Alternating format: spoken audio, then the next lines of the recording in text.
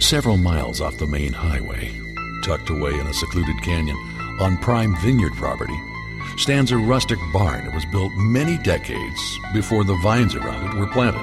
In that barn, a sophisticated broadcast and recording studio has been built. The barn also has a well-hidden root cellar stocked with many of the world's most exceptional wines, only to be shared with guests who secretly come to offer their insights and tell their stories. Guests are sworn to secrecy and are shuttled to the studio aboard a John Deere tractor. Those who cannot make the journey in person are interviewed by satellite hookup, and sometimes the crew simply sneaks away with microphones in hand and interviews guests in barrel rooms, wine cellars, and other magical places. All of this is done like clockwork every single week, so that we can bring you another episode of Grape Encounters Radio.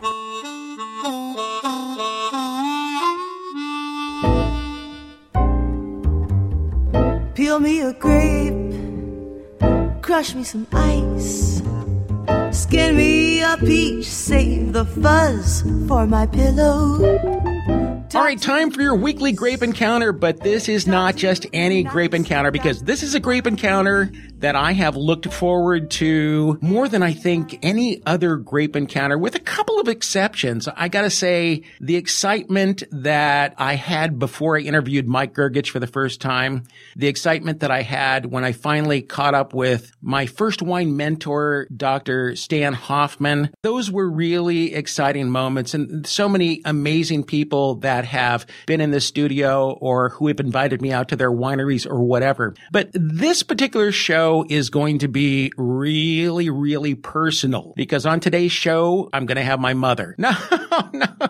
No, fooled you. No, I'm not going to have my mother. I'm going to have somebody on that I only learned about just a couple of months ago. And let me just set things up for a second, because this is so fascinating. I alluded to this on a show, I don't know, a month or two ago. But now I get a chance to really do this thing, and I couldn't be more elated. It all started because there's a guy named Leroy Guilford who has a terrific show with just exuberance coming out of every pore. And he had contacted me and asked me if I would be willing to come on his show to talk about my experiences in the Finger Lakes, because as you all know, I love to talk about the Finger Lakes. And by the way, we'll be talking about them next week, not this week.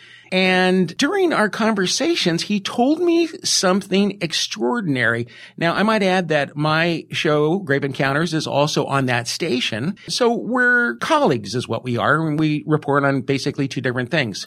But he told me the story of a man who was a really big deal at Disney. In fact, he was the VP of post-production services for basically decades or close to it, and then decided that he was going to get into winemaking and give up a career that probably paid, well, you know, what's that pay? $100 billion a year or something like that, but a really high paying job for one of the worst paying jobs on planet Earth. And so Leroy sent me this interview that he did with this guy, and I thought it was fascinating, except there was one little caveat that shocked me like nothing has ever shocked me before. And I want to now introduce to you the subject of that interview by Leroy, and it's Gilganian. And you had a big position at Disney, right? Tell me about it. Yeah, well, I oversaw just anything that was kind of creative and technical for lots of big feature films or even lots of big TV shows, and just a lot of people that fell under my umbrella all around. Were you a wine lover? Absolutely. Big time. Yeah. And reds, right? Yes. Basically reds. Yeah. Yeah. But that's only a little teeny part of the story, right? Right. Because here you are, now you're living in Calabasas, California at the time, which is kind of at the, let's say, north end of Los Angeles. And you're going into the Burbank studios where Disney is. And as the crow flies, not a long distance. As the BMW travels, it's a bit longer. How long? It's about 20 miles, but, you know, when you're in LA and you're driving down that 101 freeway, it's an hour. Yeah, on a good day. On a good day, each each way. And if it's slightly misting and your windshield wipers have to move maybe once within that hour, you can probably double it. So you told my colleague, and you told me as well, that you calculated that you had spent during the time that you worked for Disney, how many hours behind the wheel? Well, I worked for Disney for about 11 years, and I worked in Hollywood at another company owned by Kodak for about 10 years before that. So in round numbers, after 20 years of commuting in that LA traffic, it's the equivalent of having a full-time job for 6 years. You spent 6 years of your life behind the wheel. Sniffing exhaust, yes. And talking on the cell phone. Yeah, as much as I could, but I actually tried to entertain myself by other ways. And how did you do that? You know, I was fortunate enough that early on in your show, I found your episodes and I would download them to my phone and my iPod, and I would sit there and it would make that hour so much more enjoyable and productive. And I started listening to your show religiously. I would listen to it over and over on the way to work. So did you wear a habit while you listened to my show? You said you listened to it religiously. Well, you know, I was in the film business, so I probably could never wear that. All right. So you're listening to Grape Encounters. And I mean, that alone, when I heard that much of the story, that meant so much to me because, you know, so often when you're in the radio business, and I've been doing it for quite a while now, and Grape Encounters alone, 7 years, that's a long time. This is show number 315. That's a lot of hours to sit and listen to me talk. But one thing that a lot of people don't, I think, often realize is that when you're in radio, whether it's live, whether it's pre-recorded, you're just sitting in a box. You don't see people. You know, we don't have live audiences unless we go out and we do a live show. So you don't really get to know as much as you would like to the people who are listening to your show. It's just not an option until you go out and you do a live event and people come up and say, "Oh, I love your show. I listen to your show."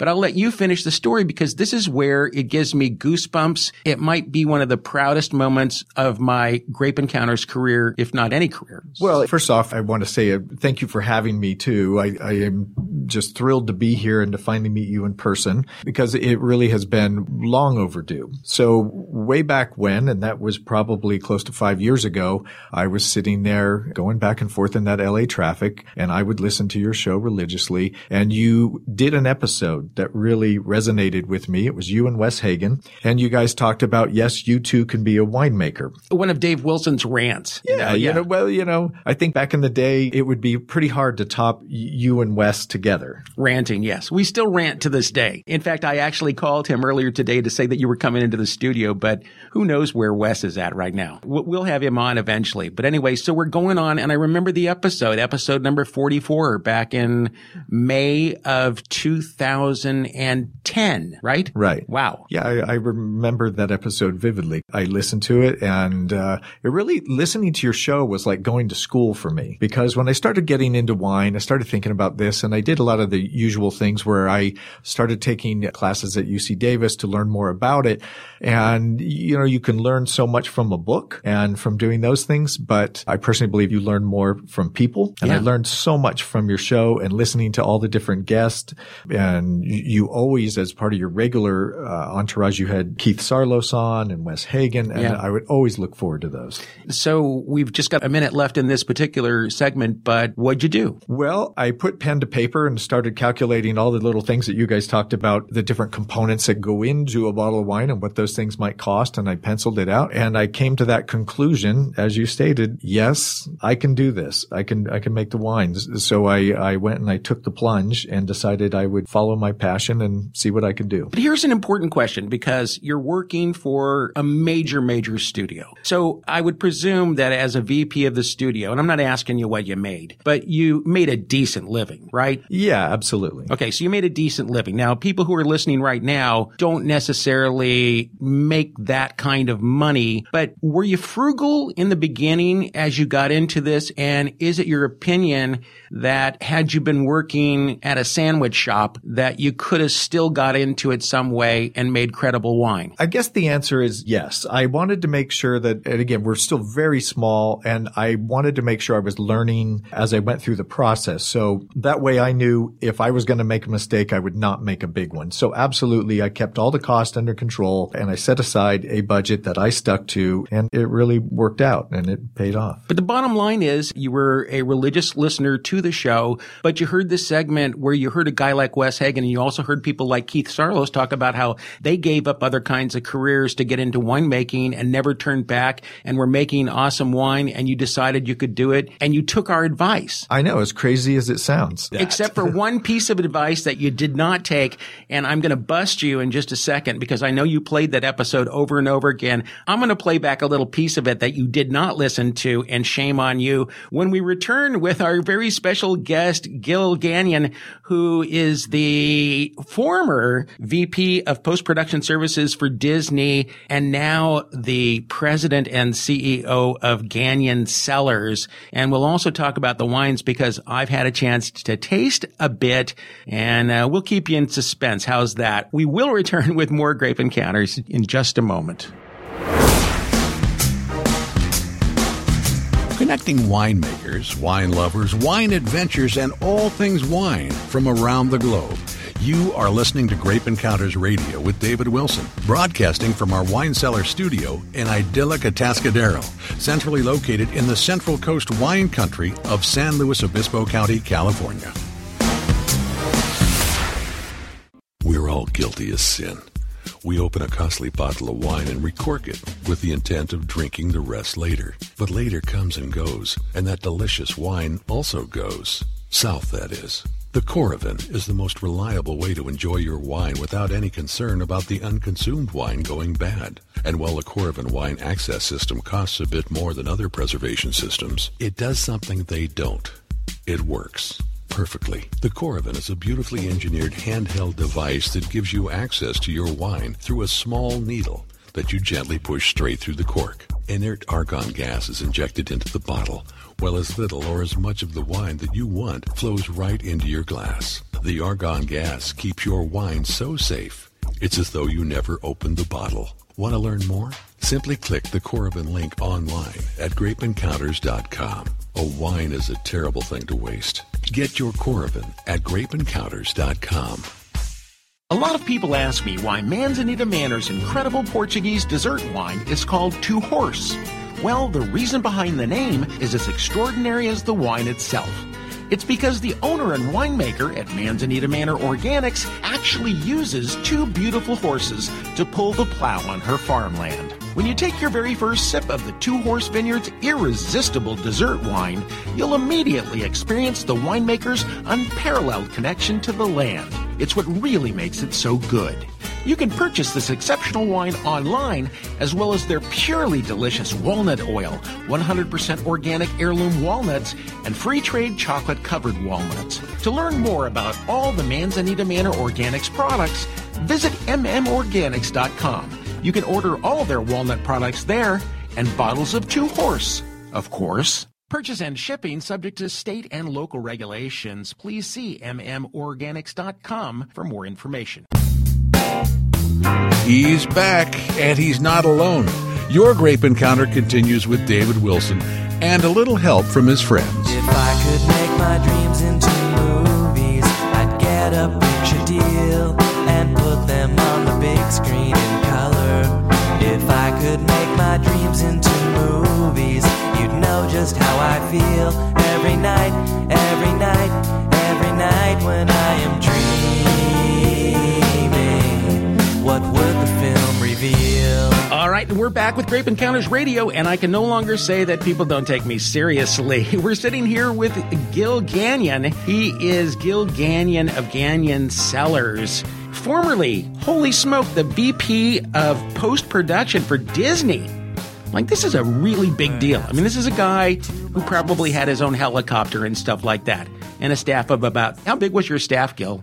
200 to 300, depending on how heavy we were with production.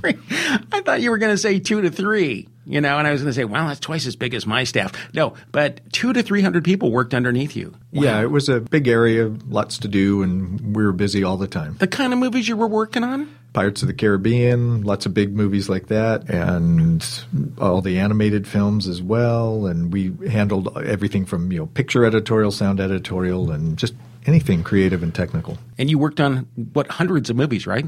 Probably over 500. Over 500 films. And I'd know the names of most of them, wouldn't I? Sure. Yeah? Absolutely. Big, some of those are billion-dollar movies. Wow. Unbelievable. And then you decide to get into wine. So you listened to this episode 44, and as I understand it, you played that episode more than once, right? You got a copy of the podcast? Oh, yeah, absolutely. I would listen to that back and forth. And it was really, you and Wes, and you said, yes, you too can make wine. Yeah, I guess it makes some sense. You're sitting there at work listening to Johnny Depp doing basically an imitation of Keith Richards as a pirate, right?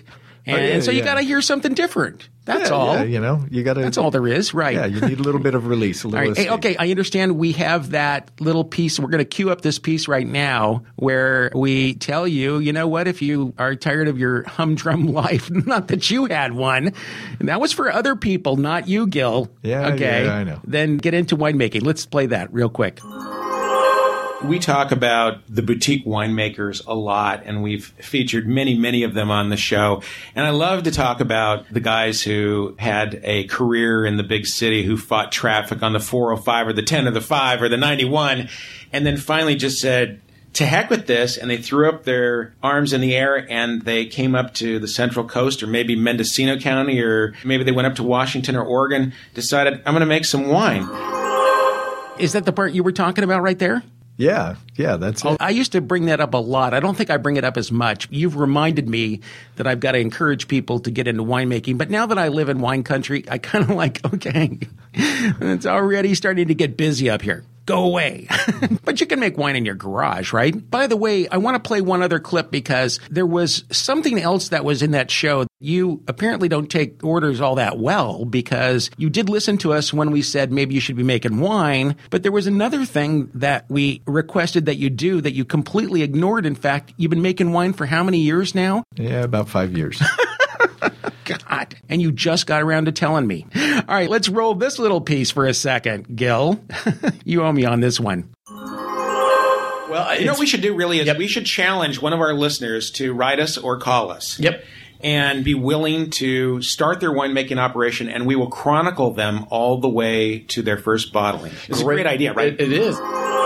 And you have what to say for yourself? Did we not ask you to call us and let us know that you were going to do this so we could follow your progress? I know. And trust me, I have lived with that guilt for 5 years. I wonder how many other Ghanaian gangsters are out there who don't follow orders. I mean, it's fine. We helped you become, and I'm going to say this, a great winemaker. Oh, well, thanks. And then you didn't even let us keep track of you. Well, to be honest, I was so looking forward all those years to come and talk to you, but probably needed to make sure I got my sea legs on and had the confidence because I know that you really enjoy wine and I absolutely did not want to disappoint you. Do you know, with you in the film business and, me doing what I do, we missed a huge documentary opportunity. What's that movie that just came out recently? Boyhood? Boyhood, yeah. It could have been like Winehood.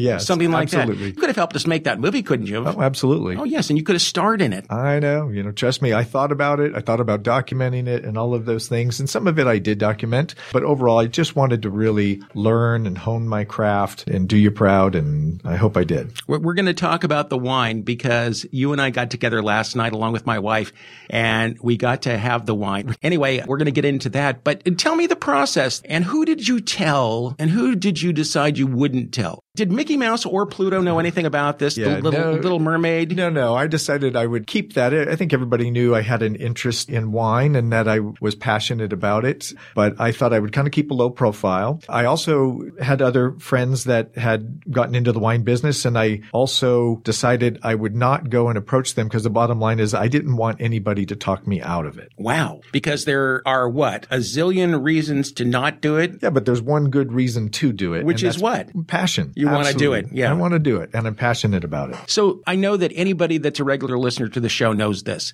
I have said many times, and I've done multiple shows on this, talking to winemakers who came out of other industries. And it's always the men and women who come out of really intense, high precision, detail-oriented professions. You know, it's the brain surgeon, and I'm not kidding. It's the cardiologist. It's the orthodontist. It's the guy that is working in post-production services for Disney. You know, haven't you noticed that? And we have a mutual friend, it turns out, somebody who is very close to you, doesn't know to this day that you got into winemaking, and he comes from a very high precision profession. You know, I think you're absolutely right. You know, you take your own self-inventory and you figure out what are your skills. I'm a guy in the minutia. We make films one frame at a time, and I've done all kinds of things. And so it really is about the attention to detail, and you absolutely have to get it right. And by nature, I probably drive a lot of people crazy, but I'm a perfectionist. What if your wine had turned out really cruddy? I never would have let you taste it. You'd never be sitting here today? No. And I also would never put that in front of anybody. I would never try to sell it or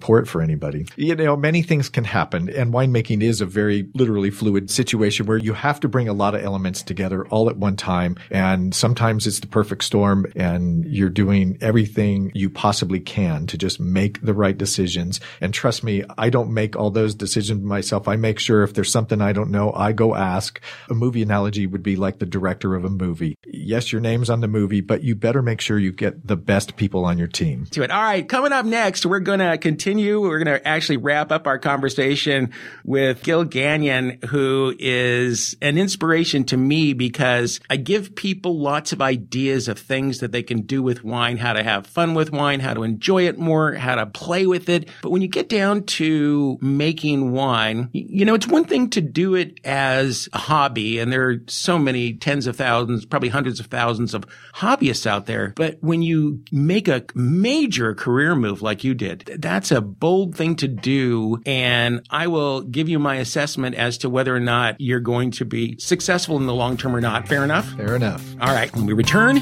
it's all about the wine, man. You know, is it just the satisfaction of making it, or is it the satisfaction of being able to swallow it? You're having a grape encounter with David Wilson. What a way to spend the day.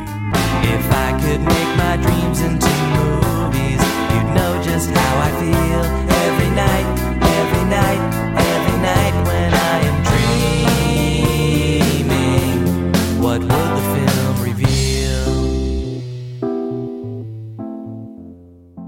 Living in and broadcasting from one of the world's finest wine regions makes it virtually impossible not to make frequent references to the multitude of amazing things going on here on the Central Coast of California.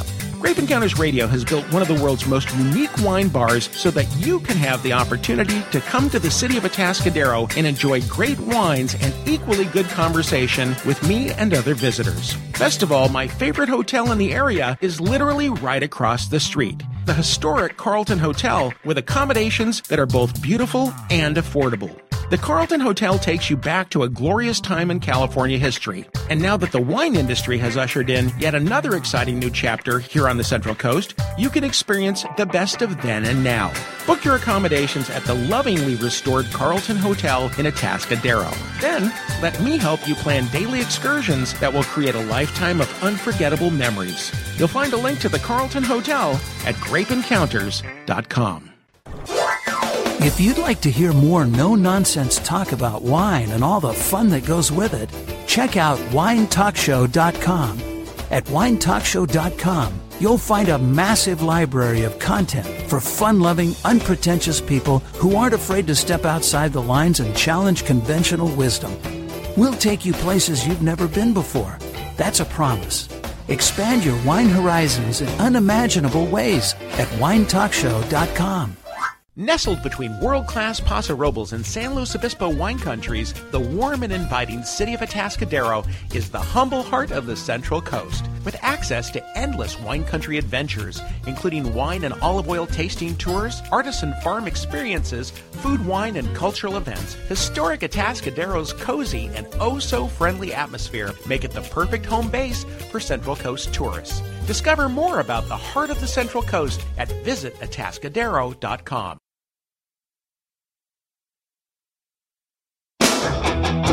Like certain wines, he's syrupy, sweet, and has long legs.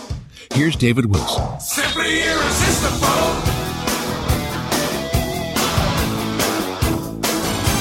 Simply irresistible.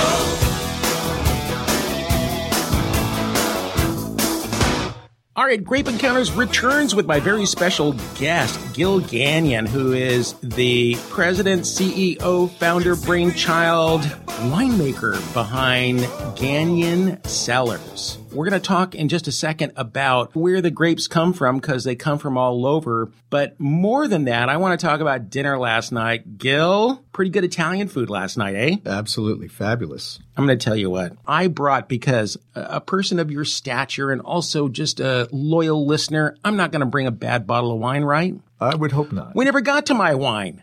We opened up your wine and I was floored. It was like, what? What? And the really weird part is that I was nervous for you. You weren't the only one. And I was nervous for me, because I'm going, I even said to my wife, Annie, I said on the way, what if I don't like it? What am I going to do? I'm not good at faking it. You know, I don't want to fake out listeners, because then if I told them, wow, this is really good, they're all rushing to buy, your wine. And then they're going to call me up and go, what are you talking about? It was terrible, but it wasn't. It was elegant, beautiful, everything about it, even down to the packaging. Spectacular. You would not settle for anything that wasn't really outstanding. No, I appreciate that. And that's one of the reasons why it took me 5 years to have the courage to come and visit you and to put that bottle of wine in front of you. Was there some cruddy wine in the first year or two? No, I think it was just, as you referred to it on your show, LBD, learn by doing. So I would always progress and try to just continue to improve in all aspects. And there are a million decisions that go into this process. And so once again, the analogy of making a movie, that every day you're making so many different decisions and you have a lot of people. I did actually count up one time that there's over 100 people involved to put that bottle in your hand. You can't count the people who are drinking it. No. Okay. All right. Put the bottle in your hand. All right. So you thought you were going to plant grapes, but you didn't plant grapes. You sourced grapes. And by the way, nothing in the world wrong with that, but you better source correctly. You don't just go buy up some grapes that somebody else doesn't want. Right. There's lots of that out there, but finding really good grapes, that's an art form. And you spent a lot of time up in Sonoma. Yes. Well, I grew up in the Bay Area, up in Marin and Sonoma County. And so I know that that's the style of the wines that I like. So I really paid attention to that, took all those cues that, the old saying that you can't make a good wine from bad grapes. So I knew I wanted to start with really high quality fruit. And I try to make sure that I allow the farmer to be the farmer. So I looked for who would be one of the best people to go and source from. And I was able to do that. So it's single vineyard fruit coming from it. So it's very consistent and just that big, rich Sonoma County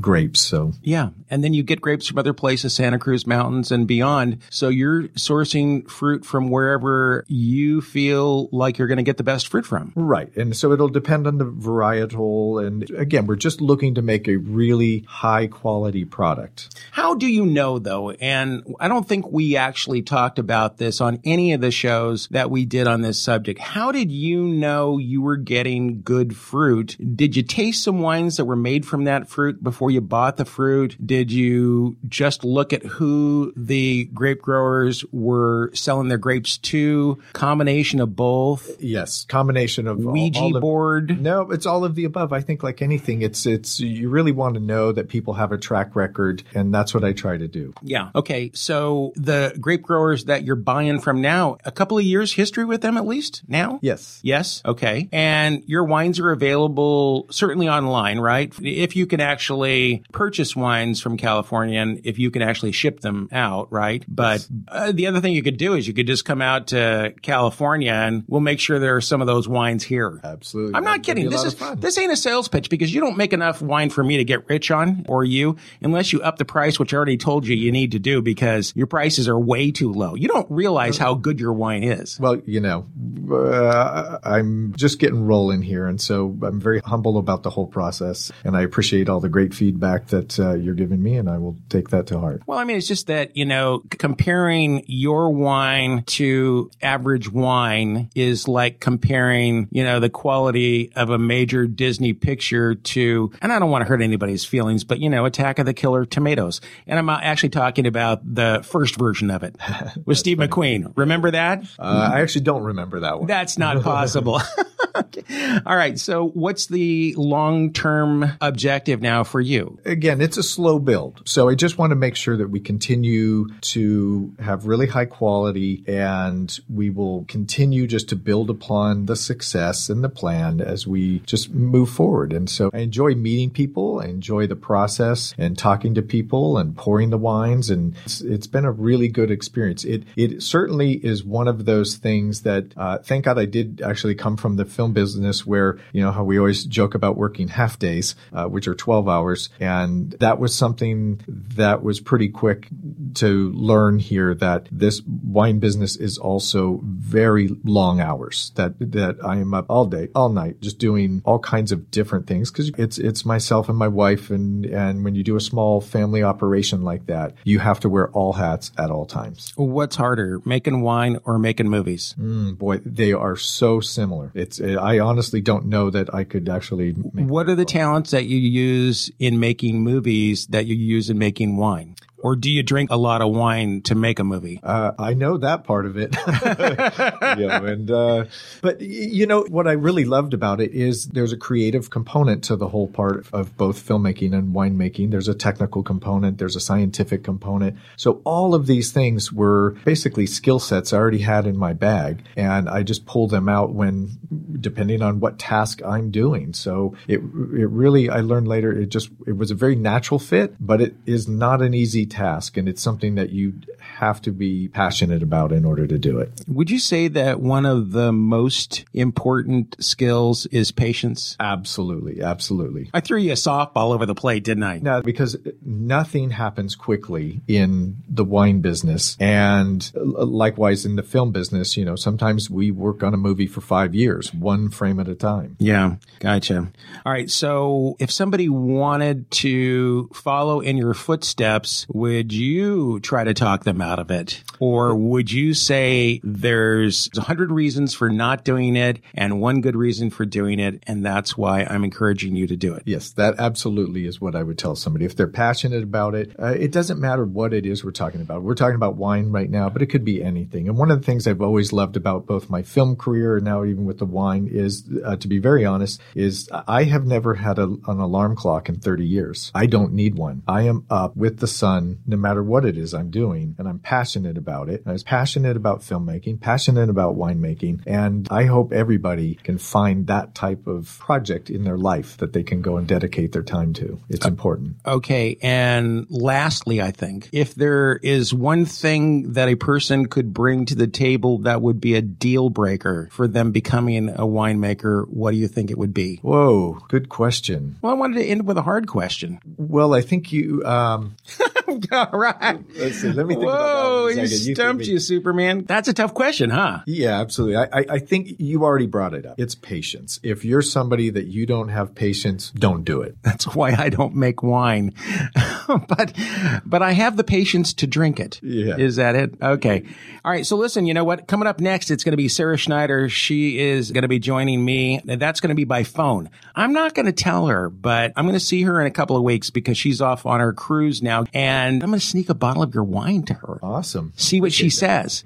And you know what I'm going to do? I'm just going to really make you nervous now. Okay. I'm going to bring in the best darn bottle of wine I've got along with yours and blind taste them side by side. All right. Bring it on. Okay. All right. Hey, that's going to do it for my visit with Gil Gagnon. And we're going to grab Keith Sarlos. And I've already talked to these guys too, by the way, Wes Hagen, Keith Sarlos, and one other mystery guest. We can't say it on the radio because we know it'll totally blow it, but he's a friend of yours. yours and mine, and he doesn't know we know each other, nor does he know why you got into the wine business, nor does he even know that you got into the wine business. That will be awesome. Okay, that'll be awesome. So we will do that. Gil, such a pleasure to have you out here, and thanks for spending a little time with me. We spent time beyond this show, and that was fun. It was fun getting to know Gil, and even more fun for me getting to taste wine that I inspired. You have no idea how proud I feel, like a proud parent. Tonight and over the weekend, I'm going to dive into the rest of your wines, which, in addition to a silky Sonoma Coast Chardonnay, include mainly big reds from the Alexander Valley, like Petite Syrah, Cabernet Sauvignon, and that completely off the charts red that I really couldn't get enough of at dinner last night. I got to tell you what, I was completely stunned by how good that wine is. Well, I appreciate that, and just know that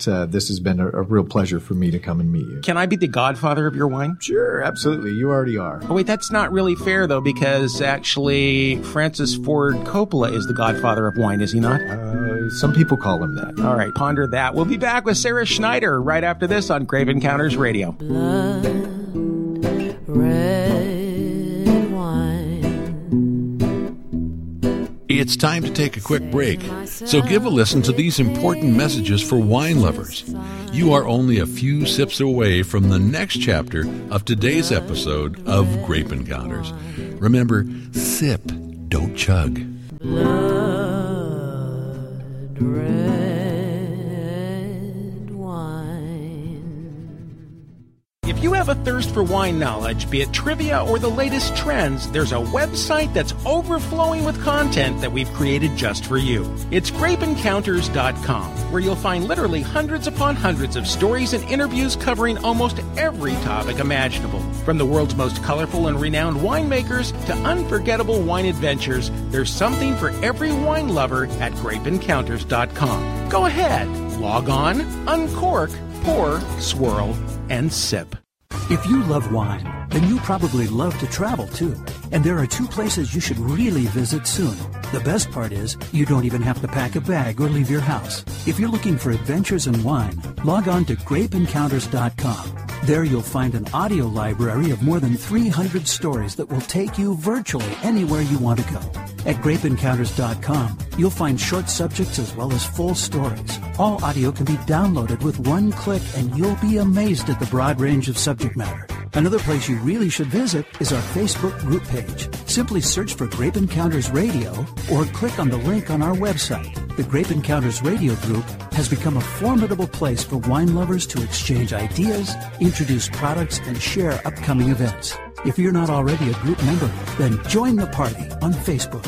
Grape Encounters is more than a radio broadcast. It's a family of like-minded, fun-loving, unpretentious wine lovers. Come fill up your glass today. Nestled right in between two world-class wine countries, Paso Robles and San Luis Obispo, the warm and inviting city of Atascadero is the perfect gateway to nearly endless wine country adventures. Cozy and oh-so-friendly, make historic Atascadero home base for adventures to hundreds of surrounding wineries, the nearby Pacific, and magical Hearst Castle, plus an amazing array of attractions from ziplining to delectable dining. Discover all that affordable Atascadero has to offer at visitatascadero.com.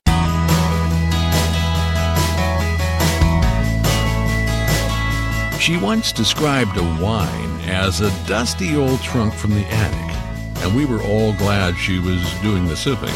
It's Sipping with Sarah, with Sunset Magazine's Sarah Schneider, on Grape Encounters Radio. When your face is pictured on the pages, when your name is out there on the scene, when your world is quickly rearranging, when your pictures are appearing on the pages of the magazine. All right, and your Grape Encounter continues, and now 2 weeks in a row, we have Sarah Schneider, the wine editor of Sunset Magazine, one of the two biggest lifestyle magazines in America. And she is the People's Wine Editor. And Sarah, welcome to the show. We got you by phone again today. Then you're taking off for a couple of weeks, going on that cruise, and then you'll be back for good, right? Mostly for good. It's good to be back again this week, though, even though I'm scrambling to get things done so I can go go on this cruise, but it's a big deal for Sunset to launch a wine cruise. I'm excited that we're able to bring a lot of people on board, and we're going to run special wine tastings on board. And this is going to be in the Mediterranean. We can do a lot of New World, Old World comparisons. We're taking along a lot of West Coast wine, and our cruisers will be able to taste on board and then go ashore and taste the Old World counterpart. I'm pretty excited about this. How many passengers are coming with you? We have about 300 in our group. 300? Yeah. That'll sink the ship, for Pete's sake. That's a lot of passengers. How much wine are you taking? You're taking a lot of wine. Oh, gosh. Well, here's the confession. We didn't know early on how many people we'd have in our group on board, and we had to ship the wine early. This is crazy, this business. We had to ship it from California to Florida so that it could be there when the ship was in port in Florida to put the wine on so it could get to Barcelona, where we're starting off. So we had to ship extra wine just to be sure. We have enough wine on board for 500 or 600 people. We're going to have some happy cruisers. You know, the cruise ships mostly do stock up in Florida, and it always concerns me sending wine to Florida in the summertime. You know what I mean? I agree. You know, one misstep and somebody's going to have a big mess on their hands. It sits out in the heat. Yeah. I think they're pretty careful about that. Wow. So 300 people are going. That's very exciting. It would seem to me that what would 301, be? One more person you could have taken. But anyway. Okay. All right. I have some room in that suitcase. I'm glad you're doing it. Hey, let's start with Barcelona. Are you going to get an extra day or two in Barcelona? I hope you are. I'm going about 2 days early. Good. To peek around a little bit. Barcelona is the coolest city. I love it. You got to get on those open air buses. The main one that runs through Barcelona, they have two different routes. And if you get on the first route and then you get on the second route, you'll see everything you want to see in Barcelona. And just so you know, Sarah, we took a group of listeners to Barcelona before you earlier this summer. We did it in May, but not 300 because 300 would have been way unmanageable. And I don't know what you're going to be doing. It's going to be like herding cats, especially after they have a little bit of wine. But man, you can go into any grocery store in Barcelona and buy a hot dang Tempranillo for about $3. That's mind-boggling. I've had other people tell me the same thing, that right at this point with the euro exchange, that wine in Spain is embarrassingly cheap. Yeah. So do that and have fun. All right. Well, what else is going on in the world, Sarah? What are you writing about these days? What has tickled your fancy? You said you've been off on these scouting missions. So what's got your attention? Well, it's really specific. In our October issue this year, which is really heavy on the wine and food front, which I'm very happy about, we're doing a big wine travel package that sort of highlights 3 regions. One that's a cornerstone grand tour that everybody needs to take sometime in their life, and then something that's very much established but maybe a little less visited, and then a real discovery for most people. So the 3 that we're covering are Napa Valley.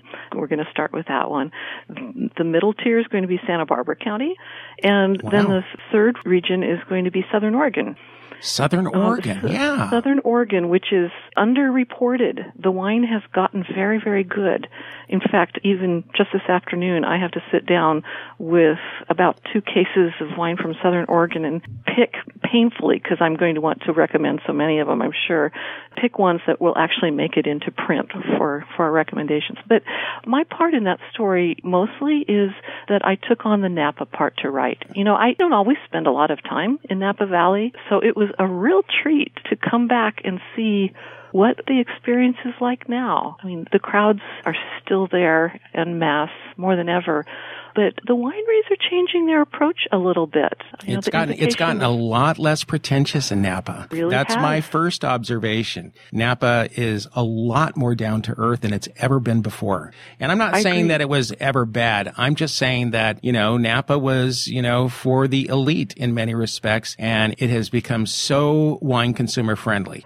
I agree completely. I mean, for a few years I would hear from friends that in Napa they felt like maybe their income didn't quite fit these bottles, or they didn't know quite enough. Well, that's true. That part's still true. Not that the bottles were any cheaper. People come into my wine shop, they go, how much is a really good bottle of wine? And I'll go, $50. And you go into a Napa winery and say, how much is one of your really good wines? And it's like, I don't know, $300. That'll get you something. Right. All right. I exaggerate. But they honestly are creating experiences that get you to stay longer. You know, don't just belly up to the bar and taste a few and buy a few and move on out. You can settle in and stay a while with some food or blend your own wine or some other experience that's really going to get you inside of it. And they're all trying to one-up each other on the experiences. And of course, that competition led by the one and only Jean-Charles Boisset, whose fertile mind comes up with new ways to imagine and enjoy wine every single month, it seems like. As he said to me, we don't just make wine, we create dreams. You wouldn't be surprised to know that he's going to be in the story.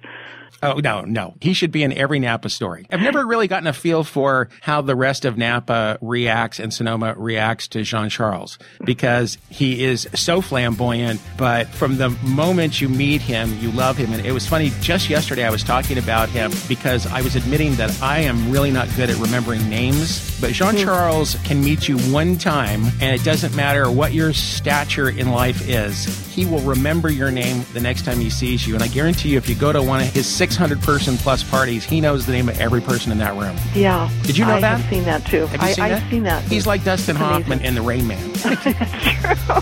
That's it. We could do a takeoff on The Rain Man, the Wine Man.